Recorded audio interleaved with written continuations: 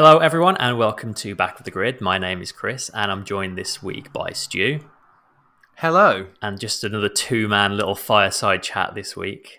Warm Fireside therapy session. ourselves by the fire after a sad, soggy weekend in Russia. I think to start with, there was a good race in Russia. In a season where we've had good races in Barcelona and at Paul Ricard. Well, I think we've had lots and lots and lots of good races this season, but I think that stood out as actually one of the best races this season in a season of good races. At absolutely the worst circuit. Yeah, like the circuit you would least expect it. It just shows you how whenever there's precipitation, there's... I'm trying to think of something clever that rhymes with precipitation. You've set yourself a heck of a challenge there. Yeah. Even before the rain, though, like that was just a very entertaining race. It really is the season that keeps on giving. Where are we going to start? How are you going to take this one out of the station? We've got to start with Lando. I think. The word I've seen on the internet the most since that race is the word heartbreak, which is I've felt emotions watching that race I've never felt watching Formula One before. Like it was such a roller coaster, and it was a tough one to watch. I think even. We're not going to pretend for a second that we're impartial here. We're all Lando Norris fans, but I think I think that's safe to say. Even as a neutral, everybody felt for that guy there. I guess let's start with the positives. Took his first pole position in sort of changeable conditions on Saturday. He was half a second clear of Sainz, which was, he's been sort of threatening a pole position for most of this season, hasn't he? Yeah. So, great. He should have. It's the pole position that he should have had in Belgium, but didn't get. Or Imola. Or Imola, yeah. So, that McLaren's, especially, when the conditions are just right, that McLaren has got the goods to sort of be right up there, I think, with the... Well, we saw it was up. It did the business. It was up there with the Red Bull and the Mercedes. Yeah. There's no denying that. I think when conditions are just right, then they're absolutely in the mix. They've got this, and it's virtue of the fact that they've got the Mercedes engine in it this year. If they didn't have that, I think. But then at the same time, they've got amazing downforce, and they've got a really good aero package on that car. That they've got elements on that car that are not really available to other teams because of the way they've done the diffuser. So there's just so much about it that's right, and it's almost a shame that we're going to a completely new aero formula next season, because I think if they had one more season, they might actually be in the mix with it properly in the mix in normal conditions for a season. But because even last year, changeable conditions in Portugal, Sainz just drove away from everyone. Yeah, it's that car definitely likes those conditions, and I think Lando has proven himself to be one of the better wet weather drivers on the grid as well. Obviously. In this race, it was the wet weather that was his undoing, but like in those conditions in qualifying, when it was very much on the edge of inters and softs, and at the phase during the race when it was that phase, he was so good in those conditions. Obviously he lost the lead at the start. He was clearly the faster car in that first phase. It took him 13 laps to get back past Sainz. And it was the faster car of the two running at the front. It was hard to tell because everyone else was stuck behind Russell at that point. The drag car that Russell had. The straight line machine that is the Williams. Yeah. But once Norris took the lead, he was very much in control of that race. The only time anybody really outpaced him was when Hamilton was able to get into second in some clear air, and there was not much I think anyone could have done to answer Hamilton's pace at that point. But also I think Norris might have been doing a bit of time management at that point as well. He was also having to do quite a lot of fuel saving, I've read since as well. Oh, really? Yeah, so that played a part in it. That'll do it. I think, time management, fuel saving, and you've got someone who's on the verge of winning 100 races Exactly, at that point in time, chasing you down, that's no mean feat. He's done a good job there. Yeah, and Hamilton, as you can predict with this aero formula, once Hamilton got to sort of within a second and a half, he struggled to get any closer. And Norris did everything he needed to like keep that gap. He was fast out of the corners he needed to be to keep him out of DRS. I think Hamilton maybe got DRS once during that whole phase, if I remember correctly. Norris was doing a really good job of like holding him just at that kind of arm's length he needed to. Arm's length is exactly the phrase, isn't it? It's just like keeping him just far enough away to keep things sensible. And Hamilton himself said, like, if it had stayed dry, he doesn't think he'd been able to find an answer to that. Which is easy to say when you've just won the race and you're trying to console the guy that you beat, perhaps, but... Yeah, I don't know about that. I mean, Hamilton said it, so I guess you've got to go with what he's saying, but... I was feeling, as someone who wanted Norris to win, I was feeling... My heart sank when I saw how quickly Hamilton was catching him, because he was taking, like, massive chunks. It was, like, more than a second a lap. Well easily. Over a second a lap out. But, like... Once he got in that sort of dirty air, I was actually starting to feel quite confident. Like, it didn't look like he could do much in the right bits of the track, because there's only really two similarly paced cars in the dry. There's only really two overtaking spots on that track, and the McLaren had the advantage in those places. So it was looking pretty good. I mean, you can never discount Hamilton pulling something out of the bag that you wouldn't expect, but it was looking good for him. And looking good for Norris. For Norris, yeah. And like, I guess before we get into where it all went wrong, like... Yeah, let's hold off on that for a second. I think, like, Norris has had several podiums this season. Like, he's been there or thereabouts in qualifying, as we've mentioned. But I thought this race... Like, he'd only ever led one lap of a Grand Prix until this race. But... he just looked like someone who was very much like comfortable and used to leading Grand Prix. Like, he looked so in control. He looked like someone who belongs there at the front, didn't he? Like, it was such an assured... he definitely... he looked confident. You could see it in the driving style, the confidence. There was no mistake, because often, like, when someone's under that kind of pressure, they'll be locking wheels, they'll be... sliding out of corners. There'll be lots of tiny little mistakes, micro mistakes almost, that you can see. You saw it from Ocon in Hungary. Like, as good as that drive was, there were here and there just little mistakes here and there. Yeah, with the pressure of Vettel behind him. But yeah, not really any of that. No. And like, it doesn't leave me in any doubt that the win for him is coming. Like, sooner or later, it is going to come. Like, the cars are going in the right direction. He's definitely going in the right direction. Like, I saw someone point out, this is now all three of the 2019 rookies have come incredibly close to winning a race, only to have it cruelly taken away from them. Like, we've obviously had Norris now, Russell in Bahrain last year, and then we had Albon in Austria, who was looking very good for the win until Hamilton punted him off into the gravel. Yeah, in Brazil. Brazil and Austria, actually. It happened twice, didn't it? Yeah. Banter. And yeah, like, it's... I remember us saying in Norris and Russell's first season in F1 as well, and kind of coming out of their F2 campaign, that at the point they joined F1, Russell was very much the more complete driver, I think. And as much as they landed in very different teams, I think Russell probably hit the ground running in F1 more than Norris. Well, I mean, he had the... You think Russell more than Norris hit the ground running? Yeah, in their first season in F1 for sure.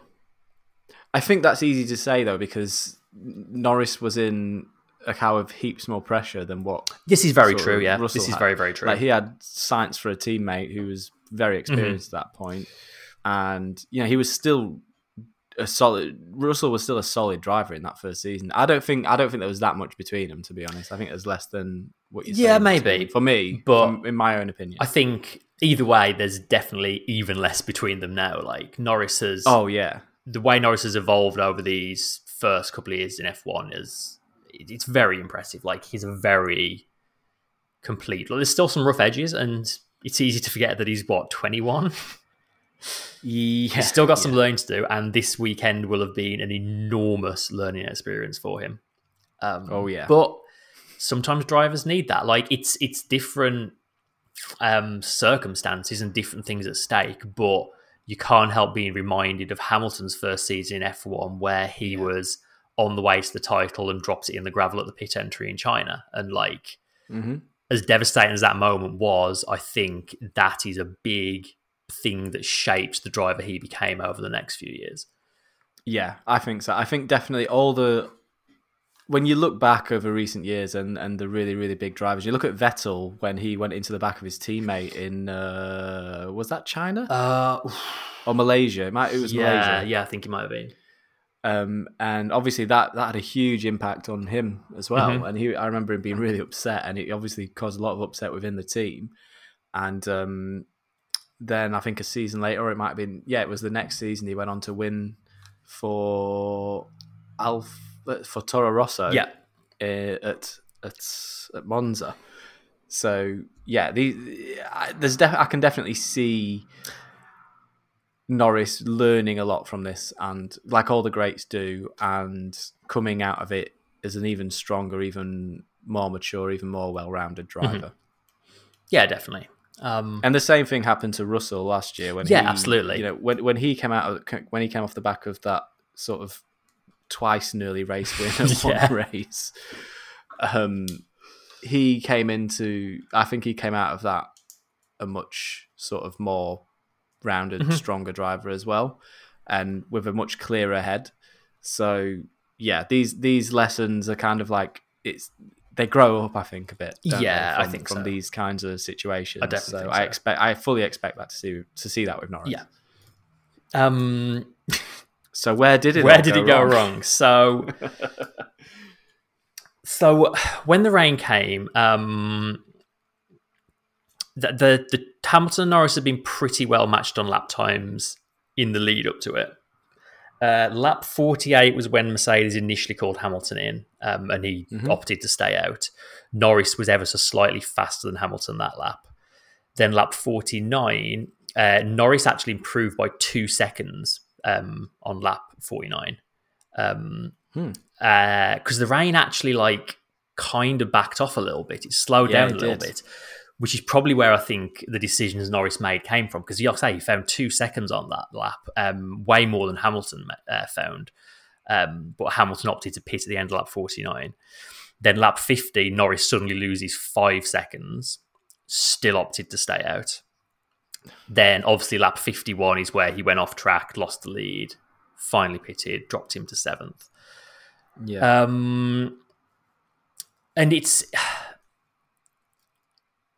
we should start by saying it's really easy to sit here a day later with the benefit of hindsight, analyze everything that happened and say this is where it went wrong. Like when you're in the moment making these decisions, it's a level of difficulty you can't even fathom sat in our chairs here right now.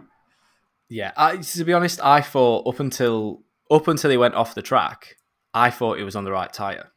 And there's one rule number one, and you know exactly what I'm going to say, Chris. Rule number one in any motorsport, not just Formula One, any form of motorsport, is be on the right tyre for the conditions. Yeah, 100%. The difficulty of that, obviously, that's a much more difficult rule to follow when you're leading a race and you've got a 7-time world champion behind you. I think Hamilton had a lot less Hamilton had a much easier situation. Way easier. Through that whole thing, because Hamilton was able to... He knew... They know there's a big gap behind... There's like 40-second gap behind him, and I think a pit stop here costs around about 30-ish seconds. Less in than the wet, probably 30, In the wet, yeah. More than that in the wet, actually. Probably more than... It's about... I think they were saying 24, 25 seconds in the early phase of the race. So okay, so 24, 25 seconds. Either way, much less than 40. Yeah. So he was. If he came out, it was always whether or not he's going to win the race. He's still going to finish ahead of his team. His fight is with Verstappen, who at that point is down in 7th. Yeah, and he's still got a big gap to the other Red Bull that was running in 3rd in that moment. I believe it was. So he can just hang back and wait and see what Norris does. As it happened, the conditions got so bad for him that it was like, you know what? Why am I risking this? It's better if I just come in. And that was definitely his own thought process, because Hamilton was told already by the team to go in and he ignored it. And then he decided himself, actually, this is where, well, the team implored him, but obviously he would have made that ultimate decision. He's driving the car. He makes the decision to go into the pit lane. And Norris, unfortunately, just didn't have that luxury. Norris had the opportunity of getting his first race win in Formula One. The pressure on Norris is so much more at that point than what it is on Hamilton, because he's got the guy 2 seconds behind him down the road. So if he pits, he's definitely out of the lead of the race. And then he's given up track position then as well, which is the second rule of Formula One, is always take track position. Yep. So he was just stuck between a rock and a hard place. And I think whatever he did, he was going to always come off worse. I don't think there was a situation once it started raining where, given the factors at play, I don't think Norris could have won that race if he'd pitted. It's tricky. It's hard to say for sure. Because another disadvantage McLaren were at was that Bottas was the first person to pit for Inters. He was nowhere at that point. From his point of view, might as well gamble. He came in on lap 47 for Inters. So Mercedes could straight away see Bottas pretty much in clean air on Inters. They could see the pace that was possible on them. Ricciardo only came in a lap later on lap 48, but Ricciardo came out kind of in a gaggle of other cars. So McLaren couldn't really read much from Ricciardo in order to help Norris, which is another disadvantage they had. That being said, if I have one like criticism where I think as a team they could have done better, if you listen to the Mercedes pit radio, they tell Lewis to come in and he's like, no, I don't think that's right. The next lap, they're like, we definitely think it's time to come in. We pit, box, get in. It's Inter's time. Other people are doing it. Hamilton's like, okay, comes on in. McLaren, with basically the same information, like every team has exactly the same weather information these days. Yes, they didn't have the immediate data from the teammate, but they could see what Bottas was doing. They could see what Verstappen was doing. And it got to that next lap, and McLaren was still like, what do you think? What do you want to do? And Norris at that point is leading the race. And at that moment in time, the rain at the bit of track he's on doesn't look so bad. So he says, I'll stay out. And I think in that moment, it was missing a bit of decisiveness from McLaren. I think the McLaren pit wall should have had the confidence and the conviction to say, no, we can see what's happening here. You need to come in. And I think if you can criticize anything, and I agree with you that it was a near impossible situation for them and maybe they were going to lose that race regardless. If you can criticize anything, it was probably that. And I think as much as we've said Norris is going to learn a lot from this experience, I think the team are going to learn a lot from it as well. And will probably change procedures. They got really unlucky. I think if that rain had been even a little bit less bad, or sooner or later, then Norris wins that race. Yeah. I think even if Norris decides to stay out and if he doesn't get so wet that the dry tires can't do anything, that's how wet it got. The tires just completely cool down, harden up, and you've got absolutely zero grip, and you're aquaplaning and going off, which is what happened to Norris. If that rain's only slightly better, then there's enough grip on that track for Norris to nurse it round to the end, and everyone else can pit around him. If he stays out, he might not lose. He might just cling on to the lead and not lose the 30-second lead that he had. But it was ever so slightly over that balance of. Well, I mean, it got to full wet, didn't it? Yeah. So by the end, 10 minutes after the race, it was dry. Yeah, out. exactly. So horrendously unlucky that I literally cannot believe what I saw. No. But at the same time, the rule is, I will keep saying it probably throughout this podcast today. The golden rule is be on the correct tyre for the conditions. And I agree with you that the team just didn't quite do enough to force the issue with Norris and say, no, we need you in on this lap. If you've even got a chance of winning this race, then you've got to come in. And even if then they do lose the position to Hamilton, and even if they do end up racing on track, at least they're not languishing down the order and back in the mix with all the other teams, you know? Yeah, and maybe they got a little, especially after the last race, maybe it was a little bit of it's happened again, we're going to win kind of thing. They maybe didn't quite have their eye on the big picture as much in the excitement of it. And as much as we talk about, Lando being inexperienced in this kind of situation, whatever, as much as McLaren are a historic team and have won championships and won races and stuff and been in these situations before as a team, I can't imagine there's many of the personnel there that were around the last time McLaren were in these kind of positions. So yeah, maybe it's new to also, it's not just new to the drivers. Hold on though. Well, Chris. Let's not pretend that McLaren are the plucky. Not at all. But because they ain't. There's a lot of money and a lot of personnel, a lot of expertise in that team. They're not. They're not Haas. But it's also they have a lot less experience of winning races in recent years than Mercedes do, put it that way. Yeah, that's fair to say. That is fair to say. But at the same time, I just can't subscribe to the idea that they... I guess what I'm saying is a win means something different to McLaren than it does to Mercedes in the positions they currently are.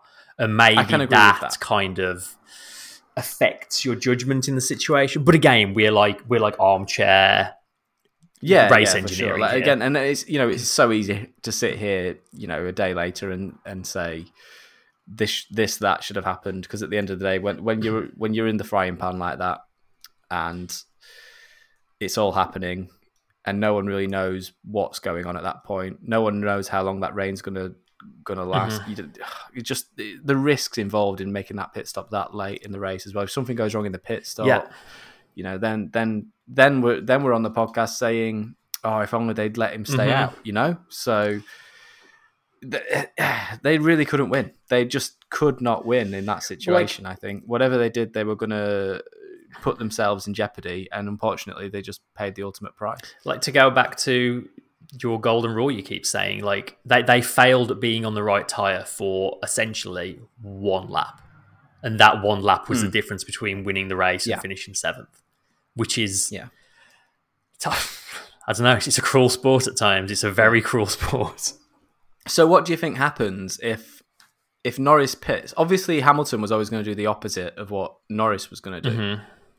So if Norris takes that chance and pits, comes in, gets the intermediate tyres, comes out ahead of Perez down the road, and is 5 seconds a lap quicker, 6-7 seconds a lap quicker than Hamilton is. Hamilton stays out. Same thing happens to Hamilton. Hamilton retires, and it is crucial for Hamilton to finish the race.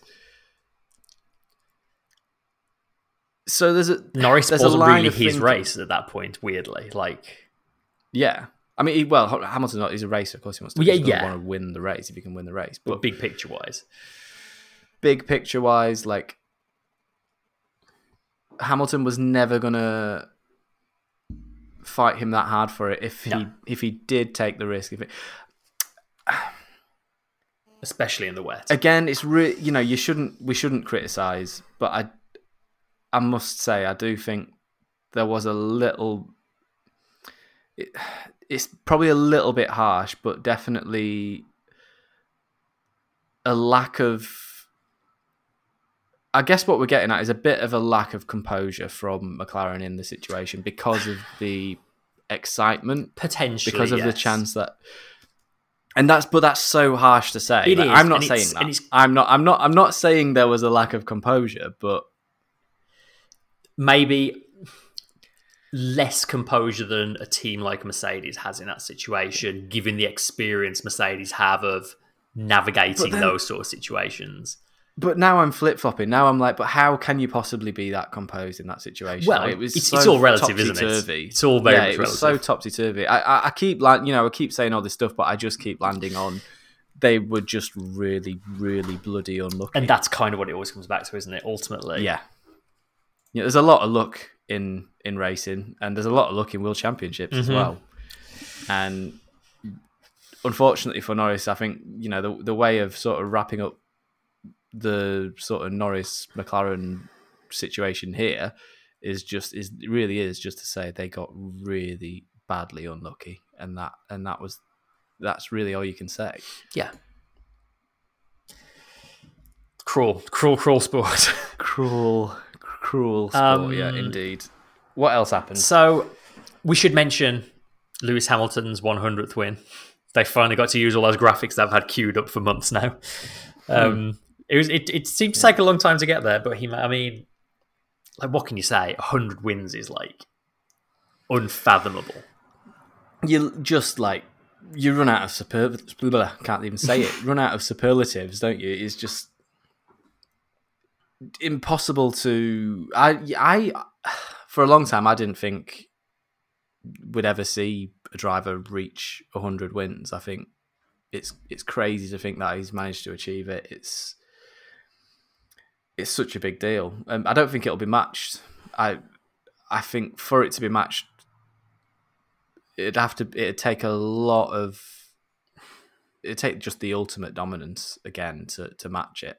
I think given that we're having more and more races, then maybe I think it probably will be matched eventually again, but it'll be a long time. Well, Schumacher's record's always looked just impossible, and most of them are gone now, if not all of them at this point. Yeah. Well, the gap between Schumacher's record of race wins Schumacher's previous record of race wins, and then the gap below, I think there's something like 30 odd 40 Prost, races. I think, is third, is it? If I remember rightly, Yeah, I think so. It's not even close. It was kind of a poor weekend for Hamilton in a lot of ways. A lot of mistakes in qualifying, not least of which putting it into the pit wall on the way in, which kind of really lucky with that. He did, yeah, but that kind of led to him having to compromise his final qualifying attempt, which led to a poor grid slot. He lost places at the start. He sort of didn't make a ton of progress early doors, but it reminded me in a lot of ways of the Turkish Grand Prix last year, actually. He was sort of not nowhere, but he was not really doing a whole lot for a lot of the race. Yeah. And then the second that bit of opportunity presented itself, he just came alive and the pace he had once he was in second and in clear air was unbelievable. Like you said earlier, he was taking seconds a lap out of everybody else. Yeah, well, he was stuck in that DRS train for ages, wasn't he? Behind Norris, they were all sort of trying to find their way around Norris. But Norris himself said, Russell, you mean? Sorry, Russell. Thank you. But Russell himself said after qualifying that his car's set up for straight line speed, and they were something like more than 15 Ks quicker than any other car. Yeah, down this straight. And when I heard him say that, I thought, ooh, spicy! This is going to be an interesting race tomorrow. And sure enough, he held onto his position, somehow held onto his position through the first complex of corners, and then was just holding off the rest of the pack for, well, really until the first phase of pit stops, wasn't it? Yeah, he literally predicted his race beforehand. He said, we've got this straight line speed. I'll hold the position until the pit stops, and then I'll get done by everybody through the pit stop phase. That's exactly what happened. Still held on for points. His fourth points finish in 5 races now, which you called it as soon as you got the first points. You said they're going to sort of keep tumbling through now, and he did. We should mention as well his qualifying performance as well was unbelievable to get third on the grid. That was very exciting to watch. I think a big part of it was that he just gambled on being the first to switch to slicks, and as a result, he had like a lap or two more than anyone else to prepare the tyres. But even so, the lap he put in, and just the knowledge as well. Being on that track for that extra lap just gives you all that extra knowledge about how where the grip is, where it isn't, and how the track's evolving to suit those slick tyres. And yeah, he knew exactly where the limit was for himself. I think he did the best that he could with the equipment that he had on the day, and did really well to qualify third. Once again, he's out-qualified his future teammate in a lesser car. Yeah. Just mad. So excited for next year. Absolutely mad. I'm excited for the rest of the season. Never mind next year. So to go back to the front, obviously a great result for Hamilton to win that. It was a race we always expected Mercedes to be good at. Yeah. That being said, Verstappen went and finished second. Started last after the engine change we expected and the penalty from Monza. I think he made I would say solid progress, but nothing spectacular through the field, kind of in the early stage of the race. He basically munched through his hard tyres as fast as everyone else got through their mediums in that first stint because he was pushing so hard to try and make positions. But then again, that circuit is a nailed on one stopper anyway. You could easily do a 2 medium stint at that circuit. It's only the rules that mean they do anything other than that. He was 7th actually when the rain came because he actually got overtaken by Alonso just before the rain came. Alonso came back at him and managed to pass him into turn 1. But then he made the call to switch to Inters himself. A lap 48, which was he was in the. I'd say Bottas was the very first to do it. He was in the second bunch on the lap after. Yeah, and basically, he was the first of the second bunch. He was. Crucially, he was the first of the second bunch to do it. I mean, he called it perfectly. He absolutely timed it to perfection. He did. Be that luck or judgment, there's probably a bit of both going on, but I mean... Yeah. I think definitely... because the team were in it. I've watched his onboard and watched the radio, listened to the radio and stuff, and the team were in his ear sort of saying...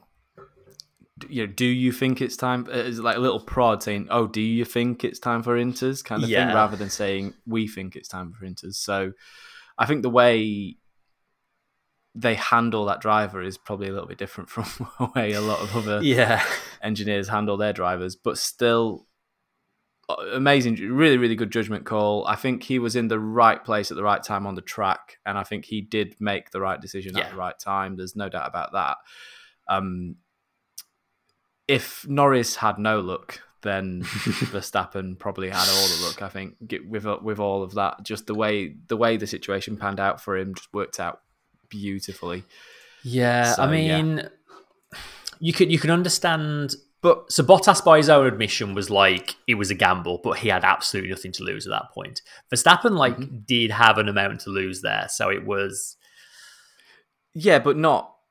They came into this race expecting no better than 5th, 6th, 7th kind of thing. So they were already in position where they're already matching what they expect, and they can only really at that point. But there was enough of a gap, I think, at that point behind Verstappen that he could have quite easily sort of made up any positions that he lost. Yeah, possibly. If he lost any. But I guess, in a championship this close, if you get that wrong and get no points, that's going to be a dent. It was it wasn't an inconsequential decision to make, I guess, but no it wasn't inconsequential, and as a result ended up finishing second, and as a result the positions they were in for most of the race, it looked like Hamilton was going to take a 7-point lead in the championship. The way those last few laps panned out means it's only now a 2-point lead in the championship, and given how close it's been the whole season, that is hugely significant for the championship. That's true. But one thing it does mean, though, is that he is behind Hamilton on points, which means he can't just take him out of the race and oh no, finish the championship ahead of him, can he? Don't bait the troll, Stu. But can't wait to read the comments this week. But given where they started and given the relative performance of the two cars at this track, that race was almost more of a win for Red Bull than it was for Mercedes. Like, there's no way Red Bull would have expected to come away that close to Hamilton in the championship. Like, that is a huge result for them. Yeah, it's a coup. Like, is what it is. yeah, it's an absolute. Like, yeah, how they can't believe they look themselves. I can't remember if it was last week or the week before when we like went through the remaining tracks and kind of judged whether they were Mercedes or Red Bull tracks. Like, Sochi was like nailed on Red Bull track, nailed on Mercedes track. Like, they're gonna dominate that, and yeah, to come away with second place and only 2 points behind is massive win for Red Bull. It's gonna be so close for the rest of the year. Yeah. And you should go back and listen to last week if you're wondering which what we think and where Red Bull and Mercedes have got the edge over each other over the rest of the season. Just go back to next week's episode. Yeah, we dared to predict this season. Yeah, stupidly. Yeah, a few other drivers to mention. Sainz led his first laps for Ferrari after his initial start was pretty poor, but then he just like got sucked along by everybody else in the slipstream and like slid his way into the lead. It was a pretty composed first little stint for him. Ran second for most of the race until he was eventually passed by Hamilton. He hit the same lap as Verstappen, which meant again right tyres, right time. Exactly, right tyres, right time. Yeah, but got back for another podium finish. It's got to be what 4 or 5 podiums he's had for Ferrari now. Solid old season he's having. Solid. He's beating his team, mate. Yeah. Leclerc was sort of nowhere all weekend, actually, wasn't he? Who'd have thunk it? I'm pretty sure that was one of my One of us predictions. predicted that, yeah, for sure. Yeah. You look like Bottas. You look like you wanted to mention something before I mentioned Sainz. Oh, just right tyres, right time for Verstappen. Yeah. Okay, I mean, it just shows you, when you look through the lap chart, when you look through the tyre chart at the end of the race, you can see all the ones that pitted on that lap gained massively, which again, like, just shows you the luck involved in that situation. Like, just by pitting on that lap, the ones that randomly almost elected to pit that lap are the ones that gained so much. You've just reminded me actually of something I saved that I've forgotten about. So the lap charts here on lap 48 and lap 53. How many drivers do you think were in the same position on 53 as they were on 48? None. I don't think any were. One. Yuki Tsunoda remained in 17th place. Oh. Yeah, like, savage. If you look down, like, Verstappen gained 5, Bottas gained 9, Raikkonen gained 6, Norris lost 7, Perez lost 6, Leclerc lost 7. Like, I've never seen such a rapid change of the order in so few laps before. Yeah, let's talk about Ricciardo briefly first. Another fairly solid race for Ricciardo. Again, he sort of made the switch to the Inters at pretty much the right time. I think he could maybe have beat Sainz to a podium if not for his slow stop in the first round of pit stops. Oh yeah, that was a real shame. That was a bad stop. Yeah, he'd really put himself in a good position, and then like that pit stop undid all of it. But was that the lights thing again? It could have been, yes. Yeah. It kind of looked like. We've got a question about that in the inbox, so save your opinions on that for now. Okay. But yeah, like another solid race for Ricciardo. He definitely seems to be in a good place with that car at the moment. He's getting there, isn't he? Definitely getting there. He says there's work to do, but it's getting there. So right, Bottas. I've written in here maybe the weirdest race of everyone. So he was 7th in qualifying, which is disappointing given that this is easily his favourite circuit. I think a lot of that was Hamilton's fault, because when Hamilton crashed on the pit entry and had to get his nose chained, Bottas had to queue up behind him. So as a result, and then Hamilton pulled forward to let Bottas. It was a whole thing, Hamilton back, crazy. So like neither of them had any as much prep time as anyone else for that final stint. Then we had his grid drop. So he took a new engine in Monza, and then all of a sudden, qualified 7th. We're sticking a whole new power unit in. He's going to start, well, at the back. He actually started like 17th because there were a lot of grid penalties this time. But Mercedes were like, oh, it's a tactical choice to get a new power unit in the pool. Yeah. It was a So a weird decision that. Now you can. So I've been thinking about a little bit about this, and there's a number of ways you can interpret it. Obviously, the first obvious interpretation is we'll put him further down the grid to hold Verstappen up. Mm-hmm. Right. That's where your mind goes straight away. But I think on sort of deeper thought about it, like it's possible that they want him to have a bigger pool of engines for the remainder of the season, so that to give him the best opportunity to play the support role that he has. So if he's got extra power in his engines, obviously he's going to be that little bit quicker, and that could be enough for Bottas to play that extra part in the races where he might not have otherwise. So there's that tactic. There's a whole like range of like tactics that come from it, isn't there? As weird a decision as it seems, the whole we're putting him nearer Verstappen on the grid theory, it kind of doesn't hold water because No. Well, history this season has shown us that Bottas isn't very good at keeping Verstappen behind him, and that came isn't very interested. Isn't very interested. No, Verstappen. But then also, like, even if you want to use him as a roadblock for Verstappen, surely the better tactic is still to have him start seventh. Be up in the points when Verstappen inevitably gets that far up the field.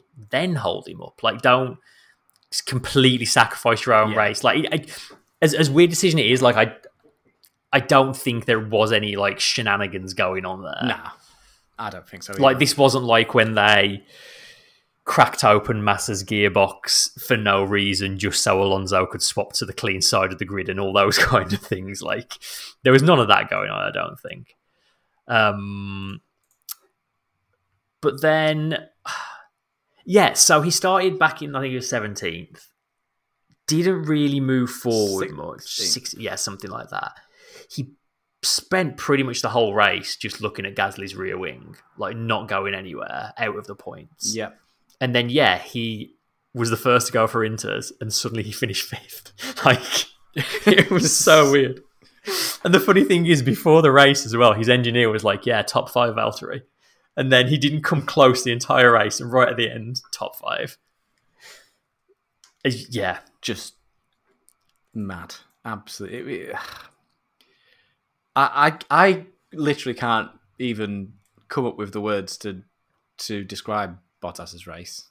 I think his weekend. I think Bottas has shown himself over the last 2 seasons to be not that good in the wet for a Finnish driver. It's quite weird, isn't it? As well, but like Turkey last year was nowhere. There was a couple of other wet races last year where he didn't do great. This season, Imola, appalling performance at Imola in the wet, and then you're qualifying in the wet here again, just not looking. I mean, fair enough. There was the issue with the other car, but still, I think he could have done better. And then in the race.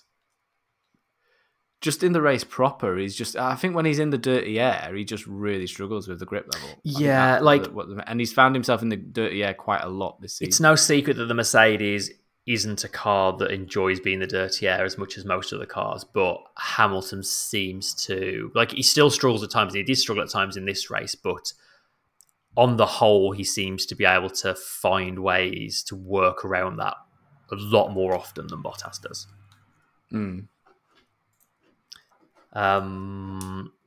Yeah, it's. I find it quite difficult to come up with reasons why he's. I feel like Bottas's heart isn't really fully in it at Mercedes this year. I think if we're going to do this now, let's do it. Like Bottas, I think Bottas is faster than what he is pushing himself to be. I think he needs to push himself harder and be a faster driver.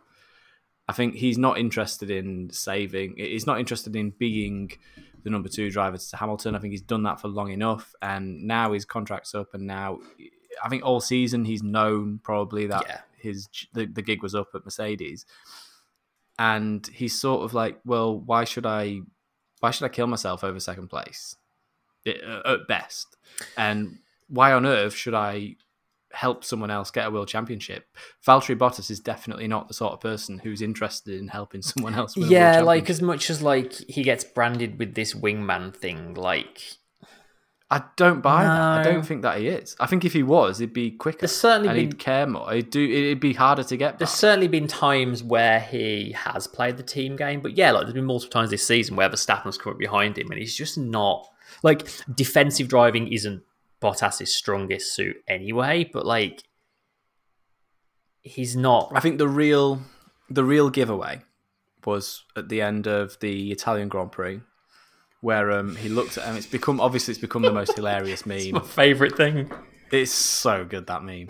He looks over his shoulder, sees the Red Bull on top of his teammate's Mercedes, and he just says, "Well, that's unfortunate." So good. And then grins to the cameraman. So good. Like that to me is just so like the smirk on his face, everything about that just says, well, don't give a you know? Jeff in the Discord has already said that he's going to have to Photoshop some Alfa overalls onto that image for next season, just so we can keep using that meme next season. Yeah, big time. Time to take just a moment away from this week's episode to talk to you about the Performance Package 4.0 from Manscaped. It includes their new Lawnmower version 4, the waterproof trimmer with advanced skin-safe technology, and it now even comes with a travel lock, meaning no more embarrassing activations in airports and the like. You can get 20% off the package by heading to manscaped.com and using the code BOTG. You will also get free shipping on the whole box. It also includes the nose and ear hair trimmer, known as the Weed Whacker, as well as the Crop Reviver toner and their Crop Preserver deodorant. Manscaped are trusted by over 2 million customers worldwide, and that includes the three of us. So remember, if you want to get 20% off the brand new Performance Package 4.0, head to manscaped.com and use code BOTG. That's manscaped.com and code BOTG. Who else to talk about? Let's talk about Alonso, who, oh my god, entirely premeditatedly just completely missed turn 2 and gained 2 positions in the process. And it was premeditated because on the laps to the grid, he was practicing doing it. Yeah, absolutely outrageous. Like, I can't believe he's got away with it. The only reason he's got away with it as well is because he didn't brake into turn 1. So funny. He did brake, but he didn't brake anything like as much as someone who was going to make the turn did. He just came out of the brakes and just went for the... Oh my god, like just ridiculous. It looked to me as well like the polystyrene bollards I have to go through weren't as tight this year. Maybe after what happened to Sainz last year. I don't think they were quite as tight to get through. So he was just like near flat out through them. Like he came out of the corner in third, but because he obviously came onto turn 3 slower than everyone else, he lost 2 more positions, but it was still a net gain of 2. But he let them through. It was he let those. So he effectively gained 4 positions and then lost 2 positions to very cleverly allow the 2 drivers that were ahead of him as they went into the corner the position back. But because nobody else was turning into the other 2 that he went by, Hamilton and Vettel. No, Hamilton and who? Oh, who will it have been at that point? I can't remember. Hamilton and someone. He didn't have to give that position back to them because they weren't turning into the corner at the point. His nose was ahead just before the turn-in point, so he got away with it. It's hilarious. It's just, I mean, I've read a lot over the last few weeks about sort of the turn 1 thing and the lap 1 thing and how. So you get away with a lot more and how certain drivers are taking full advantage of that and other drivers are not. And there's also, Alonso himself said earlier in the year that he's lost out by playing by the rules. And so he's clearly decided, well, I'm not going to play by the rules anymore. He's clearly looked at the rules around it. Yeah. Was confident he could get away 100%. with it, practiced it on the laps to the grid. Yeah. And then executed the plan flawlessly. Yeah. I think so there funny. might be a clarification in order. I think for the there next might be race. as well, yeah. So funny.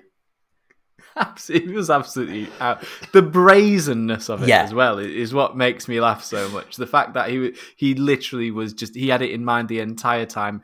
Everyone knew, even the commentary had pointed out that he was going to do it, and sure enough, he goes and does it and gains from it. I mean, fair play to the bloke. If you watch the can work start as well, system. like you can see him like jostling his way to the left-hand side to be in the position to do it as well. So like good. I haven't seen any interviews with him, but I don't doubt for a second as well if someone asked him, he'd have been like, "Yeah, it was the plan all along." He would have had such a smirk. I can just picture the smirk on his face. He had a good race actually. Like he kept up with Perez for most of the race. He managed to pass Verstappen on pace pretty late on. And in those like initial changeable conditions when he first started speeding with rain, he was maybe the fastest person on track. Like he was flying in those few laps. He would made it up to third, but he was another one who stayed out on slicks a lap or two too long and ended up dropping to sixth in the end. But right tyres, right time. Well, wrong tyres, wrong time for Alonso. We've definitely got the title of this week's episode nailed on, haven't we? Oh yeah, 100%. That was always going to be. We've already mentioned Russell. Anyone else to mention? Nothing comes to mind really, to be honest. There was just so much going on. There was. Those first couple of laps were dizzying, and then it was a fantastic race all the way up. It really was. The point that it rained, it was still a great race. Then you never really knew quite who was where and who was going to finish where and who was on what strategy through the entire thing, which is, I mean, it's definitely, before it rained, it's definitely not one of those races that you'd want to watch as a brand new spectator to Formula One, because it would have been really difficult to keep track of what was even happening. I think I remember the old days where, everyone was on different fuel and you didn't know what people's pit strategies were going to be. It kind of reminded me of that a little bit. Like you never quite knew what was going on, and there comes a point where you like to at least be able to fathom what's going on. There was a bit of that, like, not that it wasn't a great race. Like I do love an unpredictable race, and this was it was a fantastic race. It was brilliant. I hadn't thought of that, but you're right. It was like the old refueling days when you'd be like, oh, he's in fourth, but he's actually first, and he's in sixth, but he's actually second. And there's a lot of that. That's what it was on, like. The net positions definitely, because a lot of the guys there were a lot of different strategies flying around. So at the point that Hamilton was, I think, second behind Norris. No, it was like seventh behind Norris in sixth, maybe, and there was a big gaggle of them up ahead in front, including Perez, Alonso, a few others, and my girlfriend was watching it and was like, "Oh, so who's winning?" I was like, "Well, Perez is in first, but he's not going to win." I got very good at adding 24, 25 seconds onto other times in order to work out the order. Yeah. But we've been crying out for a long time for unpredictable races, and Russia delivered. We've had a few this year. Totally delivered. Yeah, we have. Yeah, but definitely, I would say this race is up there for me for one of the races of. I think come the season review at the end, I think it's going to have to be a hell of a run-in of races. Oh yeah, to beat this now, because that was something. It's going to be hard to pick a best race this season.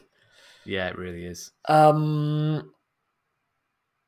ironically, Sochi finally gets a good race like the year before it loses F1 as well, but there we go. Yeah, before it goes the way of Valencia Street Circuit. Right. Driver of the day. The official one was obviously Norris. It was. I think Verstappen's a shoe-in for driver of the day. I think the decisions he made and the damage limitation was basically maximum damage limitation. Good shout. Also, Hamilton is, because it was very difficult conditions and they had to make the call. They had to have a bit of a gamble to hopefully win the race. They had to make the right decisions to remember who they were actually racing and think of the big picture. So there's a lot of candidates for driver of the day, I think. There are. I think it's easier to point out the ones that aren't eligible for driver of the day than it is the ones that are, for a change. Like, my heart says Norris, but I think I don't know if I can give it to him. Like, as good as he was, and he was exceptional, I also think he's had much better races this season. He's had a lot of very good drives this season, and like that was up there, but I don't think it was necessarily his best drive. It was the best drive. I think it was the best drive he's had all season up until the point that it wasn't. Yeah. Do you know? But then are we gonna? Well, I was gonna say, are we really gonna take drive of the day away from someone because they made one poor choice for one lap? But then again, yeah, we've done that plenty of times before. We've done that before. Yeah, and if we're sticking to our own logic and not being Norris fanboys, which we've struggled with a bit this episode, but honestly, I think for me it might be Sainz. I think Sainz absolutely maximised that race. I think he got absolutely everything that was possible to get out of that. Sainz. Wow, that's a whole curveball. Yeah, for me. Like, I never one of the few you thought didn't of mention, but it might be Sainz for me. Again, like made the right decision made the correct. Was on the right tires at the right time. Mm-hmm. I think the driver of the day has to go to whoever was on the right tires at the right time. Hamilton was not on the right tires at the right time. There's no doubt about that for me. I think he should. I mean, history shows he should have been a lap sooner. Mm-hmm. It would have made his life a lot easier if he'd come in a lap sooner. Norris, sadly, as much as I'd love to give it to Norris, I think if Norris wins this race, then it wouldn't have been a question. Unquestionable. But I think the fact that, and to be fair, they weren't maybe playing with quite the same amount of information as what some of the other teams might have been. The luck was a factor. Because I would be going against our own logic to give Norris driver of the day. I'd be breaking my own rules to give Norris. That's kind of what I think as well. Today, and I think which is a shame. I would love to give. Don't get me wrong. I would love to give Norris driver of the day for that drive today. I think he deserves it. But driver of the day on this podcast is not a consolation prize. It's legit. Like you have to earn driver of the day when we do this. I would say. I think overall, historically, we have given it to the person who deserves it the most and who's earned it. And you don't earn it by being on the wrong tyres at the wrong time, I'm afraid. It's so hard. It's really, really, really, really harsh of me to say, but... No, I kind of begrudgingly agree with you. And then I think Verstappen you can't give it to for kind of the opposite reason. Like, he made the perfect choice at that moment, but I think in the race before that, he maybe was a little disappointing. Maybe didn't make as much progress through the field as you'd have expected him to. Like, still very good drive, but I think I expected a little more than him. A little more from him. I can't see past Verstappen. Really? Yeah. I think even going from 20th on the grid to second position. So, I mean, obviously that doesn't tell the whole story. I think that and the fact that there maybe was a little bit of luck involved, but they did put the correct tyres on at the right time. But then before that, he would... to labour a point. Before that, he'd got up as far as 7th, and he'd just been overtaken by Alonso in the second fastest car on the grid. Yeah, but I expected more of him. Well, no, because his tyres were gone by then. Well, he'd done so much by then. That he shouldn't have taken as much out of his tyres then, should he? Yeah, but if he wouldn't have been there, if he'd taken less out of his tyres... Oh, we're not going to agree. We're not going to agree today. We're going to... Oh my goodness. We need to get a casting vote. What's going to happen? We need to sort... So who's your... I'm sticking to my gut feeling and saying Sainz. We're going to do this in the Discord. The Discord is going to sort this out. Who are you saying Verstappen? Right here, right now. I'm saying Verstappen. Discord, tell us right now, Sainz or Verstappen. You guys decide. I'm seeing signs. I'm seeing lots of signs. Stu. Sainz. Oh, it's a landslide. Verstappen. Where says we've got one Verstappen. 1 more, 2 more, couple more coming.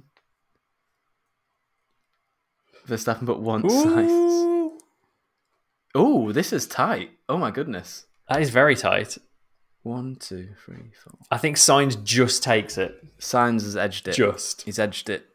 Just. What about move of the day? Well, Alonso into turn 1, 2, and then on to 3 is probably a candidate, isn't it? Yeah. I think Hamilton's pass on Alonso through turn 3 a couple of laps later was a very good one. He was like round the outside of the long left-hander and then sort of into turn 4.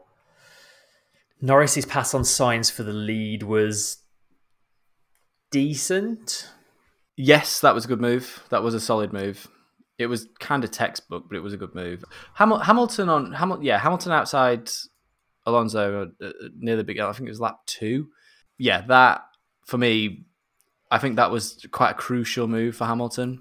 I think he might have dropped off the DRS train behind behind Russell if he couldn't have got that one done. So that was kind of one of the key components to Hamilton's race. I mean, we've seen Hamilton try and overtake Alonso before this season, and he doesn't make it easy. Yeah, and he didn't. You know, he pushed. He took up about as much reasonable track as he could have through turn 3 in order to try and maintain that position. But Hamilton was just much quicker car, got the job done, which kind of takes credit away from move of the day. But still, it was an important move. Alonso's pass on Verstappen towards the end was kind of a lunge from a good way back, but I think it's that Hamilton on Alonso that I'm leaning to. It's either that or we give it to Alonso for skipping turn 2. Yeah, because I don't know. I'm kind of tempted. I am. I think it's legit. I think for him to. It depends on the driver. I think the fact that the driver that did it isn't really in the hunt for a championship and isn't sort of, in the context of a season, it's probably not going to make much difference to anything. Then I think it's fine. I think if it had been Hamilton or Verstappen, we'd be hearing a lot more about it. You'd be hearing a hell of a lot more about it, and also I don't think we'd be praising it quite as much either. If either of them had possibly not, no. But it's just the brazenness of it just makes me laugh so much. Yeah, he saw a gap in the rules and he flung his car into it. Yeah, I think why not? Why not, Alonso? Let's do it. Alonso skipping turn 2. Why not? And then final award. Honestly, what the f*** are we doing here? So the first one I've written down, you said you missed, which was the fact that they weren't allowed to play the Russian national anthem before the race because Russia were naughty in some sports. Yeah. So instead, they had a piano at the front of the grid with someone playing, I think it was some Tchaikovsky, which they use at the Olympics whenever a Russian athlete won anything, and then had a ballerina standing on the piano doing a little dance. And all the drivers just kind of stood at the front. Standing on the piano? Standing on the piano, yeah. What, is it like a grand piano? Yeah. Well, I guess it was a grand. I hope it was a stand-up piano. You wouldn't want a ballerina performance from there, would it? Wow, yeah, that's awesome. It was just the fact, I don't think that's WTF. That sounds legit. That sounds really cool. It was just kind of out of nowhere. Yeah, I think it's more the fact that the drivers are all stood in front of it, kind of just staring at it, what's happening? I think that's less weird than having a sprinter coming and do the sprint pose. That's true. Yeah. The sprint race. Oh yeah, and as Paul's mentioned, the piano was also on a turntable spinning round for good measure. Wow. Okay, that just got way weirder.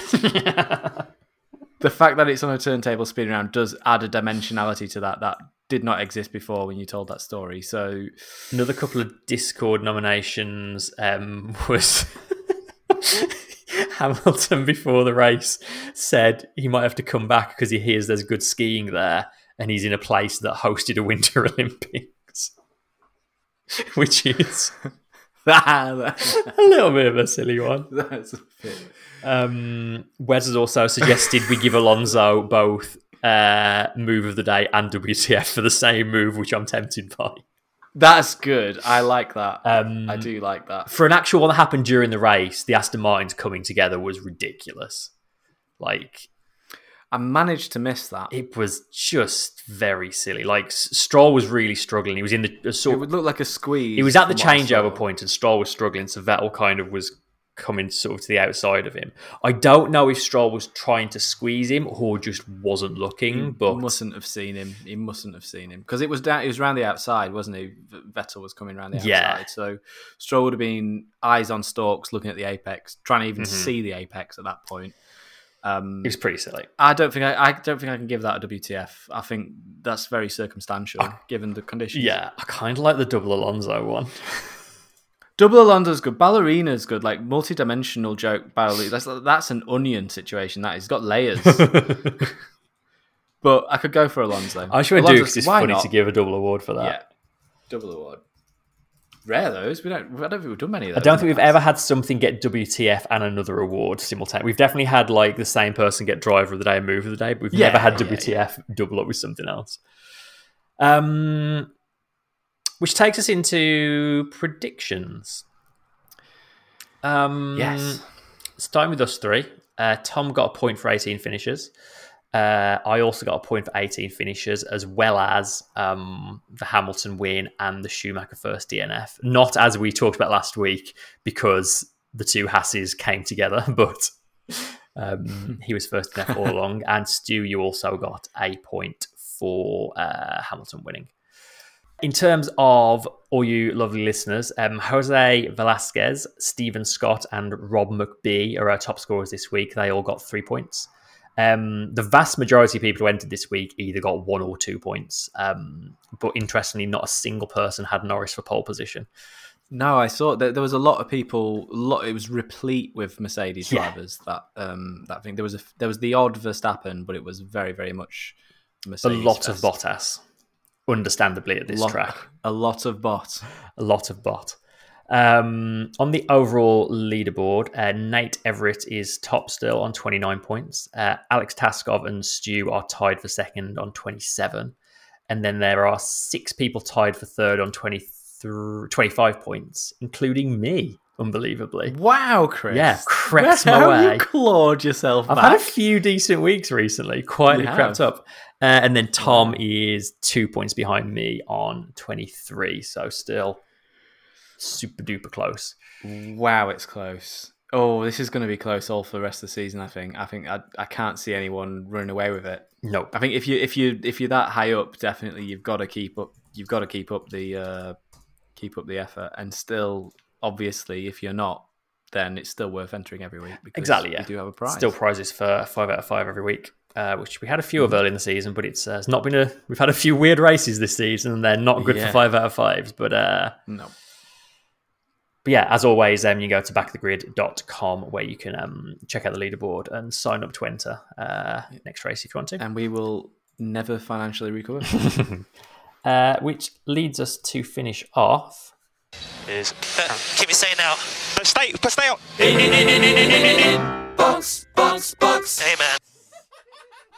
Okay, Boat says that's an interesting name, isn't it? Boat. Yeah, Boat. Is that real? Yeah, a fairly recent joiner to our Discord is Boat. Oh, really? Yeah. Okay, cool.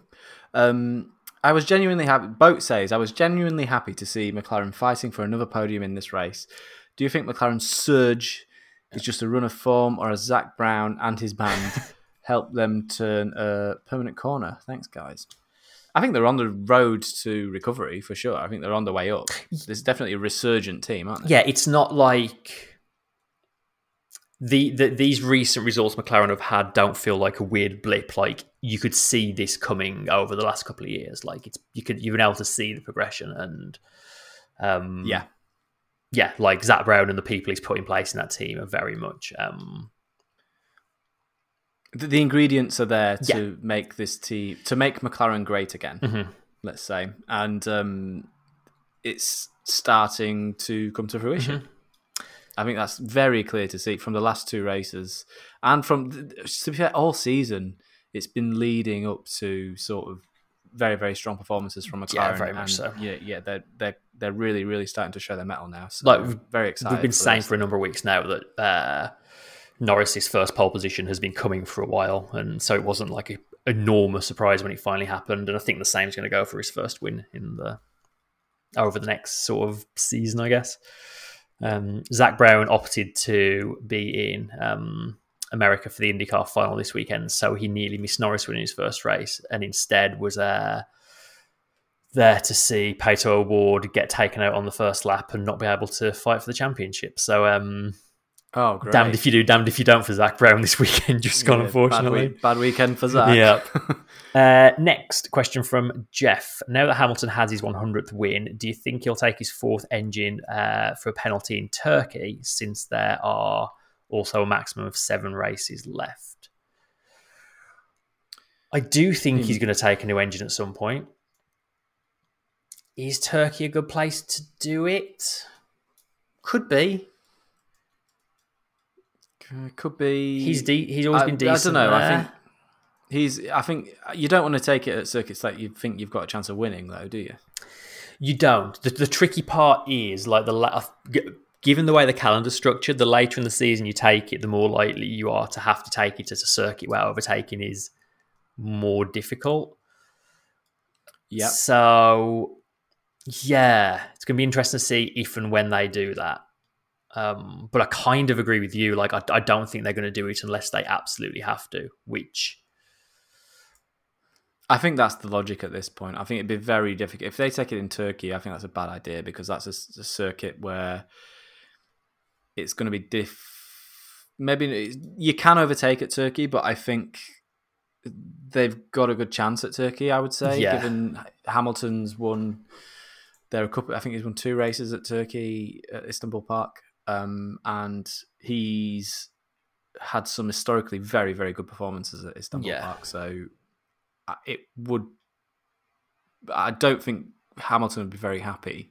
No, if they were to do that there. I think if you're going to do it anywhere in your Mercedes, you might think about doing it at Mexico. I was going to say Mexico, because you're not going to win that. You're definitely losing points, and you're in damage limitation mode the moment you get there. So there's an argument. There's an argument both sides. There's an argument to say why make your life even more difficult in damage limitation mode, and there's an argument to say, well, if you're not going to win it anyway, your engine's not historically not being the best engine at that circuit, so you might as well give yourself a fresh engine there, where your engine can be its absolute maximum and give you the best choice of recovery drive, and you can overtake at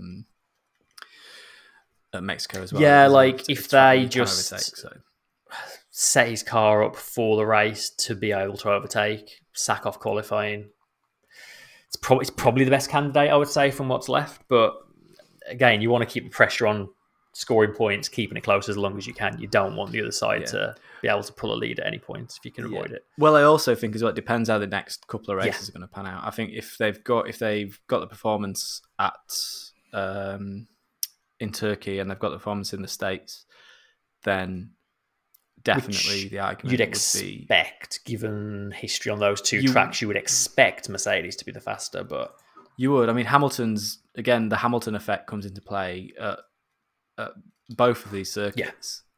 Like, he's phenomenal at COTA. Yeah, he's so good there. So they're going to, I think Red Bull, if Red Bull beat Mercedes at the Circuit of the Americas, they will win the World Championship. Next, Russ Williams says, why didn't McLaren decide for Lando that he should come in for Inters rather than let him decide? The team will always have more data than the driver.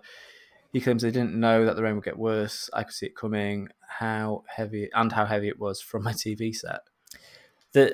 It's tricky, isn't it? Like the team have more data and everything, but only one person knows what it feels like driving that car on that circuit, and that's where you've got to balance that decision. Like, that's something Jenson Button was always fantastic at, was picking the right moment to make that change. Yeah. And it's something some drivers, there's a lot of luck involved, but some drivers have always been able to pick that better than others. But it was very interesting to see two teams watching the same weather report predict it so differently. And the way those two teams interacted with their drivers.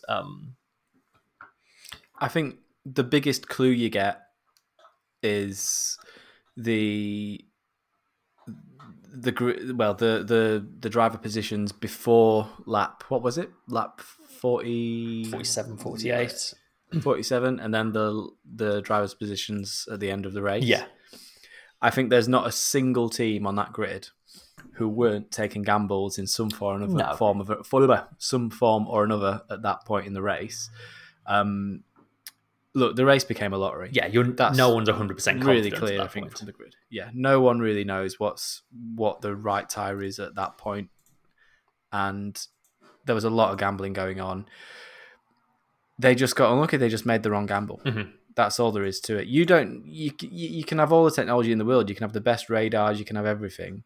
You don't know what kind of rain you're going to get at a particular point on that circuit. You know, the rain could pass within 10 meters of the racetrack. It could go onto the runoff area, not actually go on the racetrack as bad as you expect it to, especially storms like that are sort of really, confined kind of weather systems. Yeah. It wasn't like it wasn't like Spa where it was just a blanket of rain across the entire circuit for an extended period of time. This was It's one sector, really, wasn't it? There were weather warnings. There were weather warnings all weekend for isolated showers and storms. And that's exactly what it was. It was an isolated shower. Definitely, like the coastal side of the circuit got much more of a soaking than the sort of more inland section of the circuit. It just passed over in such a way that it caught everyone out, and everyone had to think on their feet. And, it boils down to where you are on the circuit at what time as well. I think that's part of the reason why Verstappen was able to get away with making the stop when he did. And part of the thinking is they were in such a point on the track where they could see what all the other teams were doing and what was going on. And they had the driver there to make the decision, who knows that he can probably make up a few places if they get this right. Yeah. And they were in like the prime position to make that strategy call, whereas McLaren were in the absolute worst possible decision to make the strategy call, and they lost out as a result. I don't think anyone's really to blame with it. We've done it to death. We really ought to sort of move on to the next one. Lucy Monaghan, do you think Lando will come back even stronger after this race, or will him losing the lead affect him for the next few races? I really hope not, as he's been absolutely flying this season. Love to hear your thoughts. It's hard to say. Like, he's definitely a driver that sort of wears his heart on his sleeve, and you can see his emotions, like in interviews, more in general than a lot of other drivers, I think. I think McLaren need to make sure that they've got the right people around him saying the right things over the next couple of weeks to get him back to where he needs to be and not let this dwell on him. Because, I think social media could be either a blessing or a curse. I hope he's taking a week off it, to be honest. Because I don't know. I think Lando's got a good enough following, and it seems to be. From what I've seen, you don't really get. It's a very jokey sort of community he's got around him on social media. Not really a very critical one. You don't see that many Lando haters online. No, you don't. So hopefully, like he can draw strength from that. I think that's one advantage he's got. Actually, I hope so. Drivers, he's got such a powerful following on social media that they'll not only will the people around him be sort of helping him out with the loss, but also everyone on social media. I'm sure there'll be a lot of positive to take from social media for Lando Norris. I think he'll be just fine. I hope so. And I wouldn't be surprised to see him absolutely kill it. Just turn up and win the next one instead. Yeah. I mean, it was hard watching the interviews after the race because it was so obvious that he just didn't want to be there. And like the British media especially were being very like coddling as well. It was all like, "Oh, Lando, oh no, like I wish I could give you a hug and stuff." It's like, just leave the guy alone. I mean, that's just loads of I think that's it was all a bit like sort of puerile, isn't it? It's just like let him go and be on his own. Like you don't need to be sticking a microphone under his nose at this point in time. Yeah. Should we do the next one? Mm-hmm. Garrett Satellite says, Whose first win is going to be more electrifying, George or Lando, and where do you want to see it happen? I think Garrett predicts our answers are going to be Silverstone or Bahrain, which he's not far off. I think if one of them got their first win at Silverstone, that would be unbelievable. that would be hectic. Yeah. If Lando Norris I think Lando Norris is more suited to getting a win at Silverstone. I think it kind of comes down to who's got the most chance of winning more races. I think I'll be much more excited to see right now this season. I think if Lando wins the next race, which I think is totally possible based on what we've seen, Who so even far knows last this few season? races. The grip level at that next race is going to be an unknown, a massive unknown. Yeah. No one knows how that's going to turn out. Maybe they'll even have rental cars flying around the circuit again overnight to try and get the grip level up. I forgot about that. I could see the next race being just as mixed up and just as crazy as what this one was without even having rain. Yeah. Because it was just so hectic. Unless they've done something to that track, it's not going to change in a year. There's barely any running goes on it. Yeah, I don't know if anything's changed in the last year, but I'd be surprised if they had suddenly found a load more series to go and race there. Yeah, exactly. So Lando could totally win the next race, and I will be off the chain. I'll take my top off. I would love if Russell turned up at the first race in Bahrain next year and just won straight away. That'd be incredible. That'd be hectic. I would love that so much. and That'd be just that'd be, in the words of Downton Abbey, that'd be just the tonic. I don't know why. And we have never sounded more English on this podcast. Oh, God. I'm moving us on. Kenzie moves on. asks, Next one. in your guys' opinion, which one is happier with Sunday's results, Lewis or Max? Oh, definitely Max. Yeah, I think in the cold light of day, like today, probably Max. Like today. Like today, yeah. Yeah, I think Max is happier with his result. It's hard to... That's ridiculous, isn't it? It's hard to be happier than a race winning Formula 1, but when you've won 100 of the buggers, then, you're not really focused on individual race wins. You're focused on championships, and for the championship, both of these drivers are focused on that, and I think, for that reason, Max is probably happier. Yeah, I agree. Next one, Project F1 asks, do you think Merck got super lucky with Bottas? Grid drop was brutal as he suffered in traffic and wasn't getting anywhere. Perez was actually doing really well until Red Bull pitted him too late and he lost all his ground. Merck also pitted Bottas a touch too early. Well, the reason it looked to me, I thought Red Bull left him out so that they could pit Verstappen, because otherwise they would have had to double stack them. Who, Perez? Yeah. I'm not really sure. I didn't really see much of Perez in that closing I think Perez phase. was slow, because obviously Perez was on the wrong tyre and he was slowing down, and Verstappen was... Verstappen obviously got first call. Catching him a little bit, and Verstappen got first call. Well, he made the call. I think that's part of the reason Verstappen made the call as well. Yeah. It's like, if I don't make the call now, they're going to want my teammate to come in. Yeah, that's a good He's point. ahead of me. I need to say it. Which we haven't really covered that much on this list, but there's definitely logic to that. Merck definitely got super lucky with Bottas. Mm-hmm. There's no doubt about that. But then who didn't get super lucky and who didn't get super unlucky? It was a lottery. It was a total lottery. People got lucky, people got unlucky. Yeah. There's no doubt in fifth place flattered Bottas that race, though, for sure. Yeah. Oh, yeah. I'm certainly not denying that. Next one. Guy Thompson. I think the new pit stop regulations are starting to ruin races. Why did they change them mid-season and why are so many going wrong? Is it a fault with the wheel guns or just the mechanics getting used to the new tech or lack of? I think it's sort of all of the above, isn't it? Yeah, a change mid-season is always a bit unsettling, and you always see sort of, a bit of shakiness after a regulation, especially when so many people are involved in the impact of that change. I agree with the reasoning behind it. I feel like a lot of people will disagree with me, but I do think pit stops got too fast and safety was thrown completely out of the window at the expense, like in favour of speed. And I think it's right to slow pit stops down a bit. I don't think they've gone about it the right way, and I don't think doing it mid-season was necessarily a good idea either.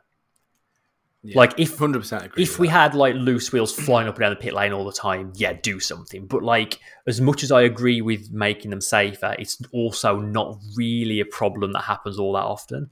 You probably could have reasonably made an argument to wait until next season to make a change. Yeah.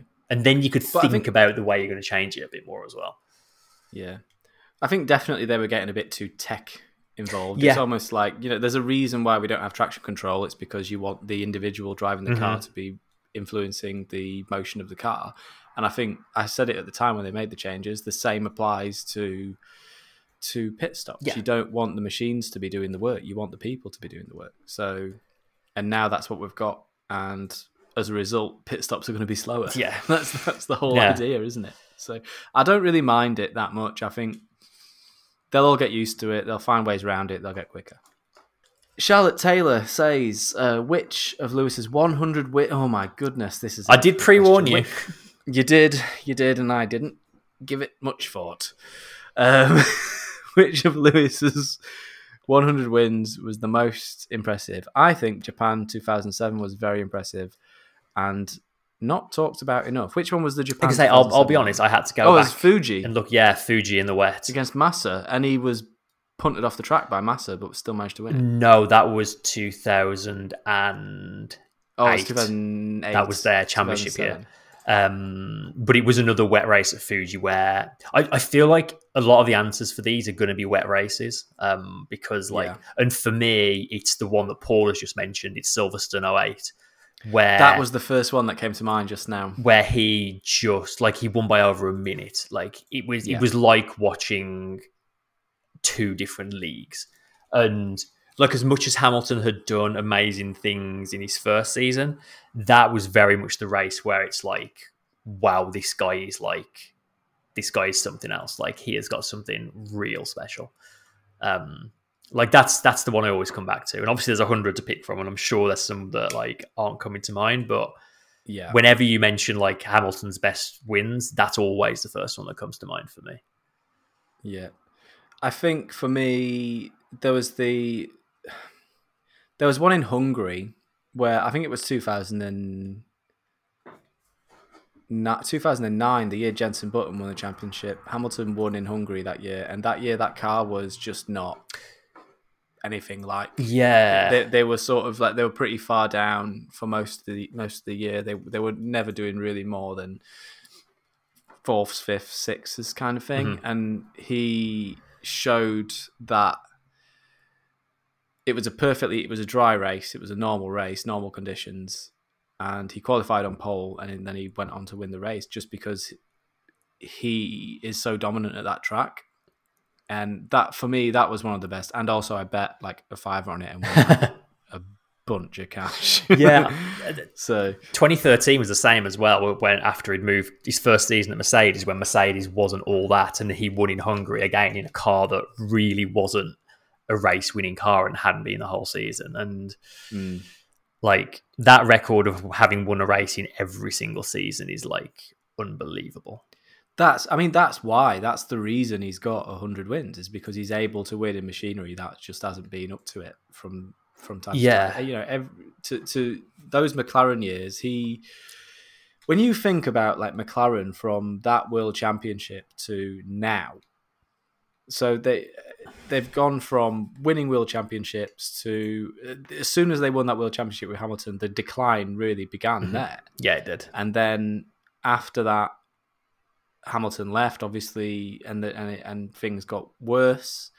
And now they're getting better for McLaren, but obviously Hamilton has gone to Mercedes and just gone up into the stratosphere. Like there's no arguing that. Yeah, he's killed it. And this is always like. Obviously, there's been lots of content on the internet about Hamilton's 100 wins, and like, if you're silly enough to look into the comments of these things, there's always like, yeah, but he's been in the best car for all this time, whatever. There's a lot of like, yeah, but with any Hamilton content, but like, that's the argument against it. Like, yes, he's been in the best car for a number of years now, but he didn't land there by accident. Like, He turned. You've got to be the best driver to get in the best car. Yeah, he turned up. He won his 6th ever race. He finished 2nd in his first season, nearly won the title. Should have won the title. Won the title in his second year. Even in the following years when his car was not a race-winning car, he still won races. So, of course, he was top of the shopping list when someone like Mercedes turns up. Like, you don't just accidentally fall into the best car on the grid. Yeah. Yeah, You've said it all. Yeah. So I think we've answered that one. That was a good question, that one. Yeah. Next one? Final question this week from Callum Hall. Gentlemen, a short view back to the past. 11 episodes ago, Stu said if Red Bull beat Mercedes at Silverstone, they'll win the championship. A few episodes later, he said if Mercedes beat Red Bull at Monza, they'll win the championship. My question is, if you put a trained monkey in the predictions, who do they say will win, and why has predicting become too complicated? Or has predicting become too complicated? And the answer is yes, it is.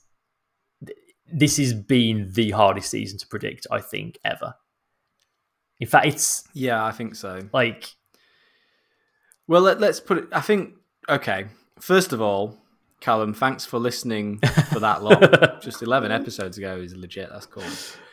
And we've actually had a few questions from Callum over the years. He's a reg. He's regular. I think Red Bull were probably going to win at Silverstone, and then they didn't. And I think also, I mean, Monza is kind of like a weird one because Monza was kind of its own thing and has been its own thing for a while now. It's difficult. Neither of them are ever going to win that, really. Obviously, I'm set, and a lot, and also like just to, in case it's not obvious, a lot of the time when I'm saying if so and so beats so and so, they will win the championship. I'm messing around, like, tongue firmly in cheek. The whole basis of the joke is that I don't know. So, and which leads to your question, obviously, is predicting becoming too complicated? I don't think predicting can be too complicated. I think I would rather it be very, very difficult to predict the winner of a world championship than it be easy as it be. Exactly, yeah. Previous few seasons. You'd much rather have it this way. Yeah. Having said all that, I think if Red Bull beat Mercedes... Can't help yourself. Cannot help himself. No, I'm messing. I can't. Yeah, I just don't predict it. Like, what? How many races in are we now? It was like, what, 15, 16 races in now? 14, 15, 16. Oh, and there's still... I should know this, really, shouldn't I? However many it is, it's a lot, and there's still 2 points in it. Like, it's ridiculous how close it is. And I honestly can't, unless somebody goes on a really bad run, I can't see that gap stretching to much more than like 6 or 7 at a time.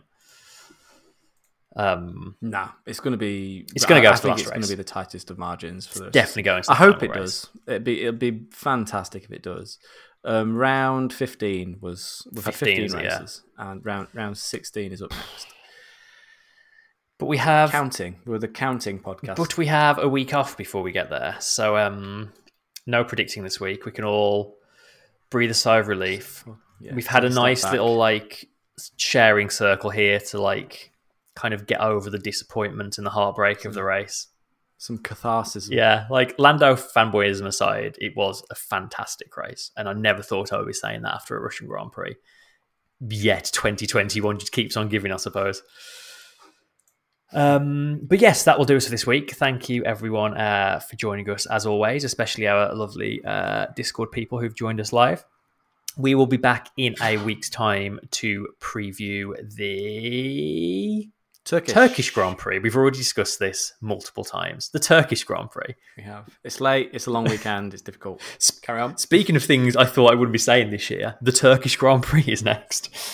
Yeah.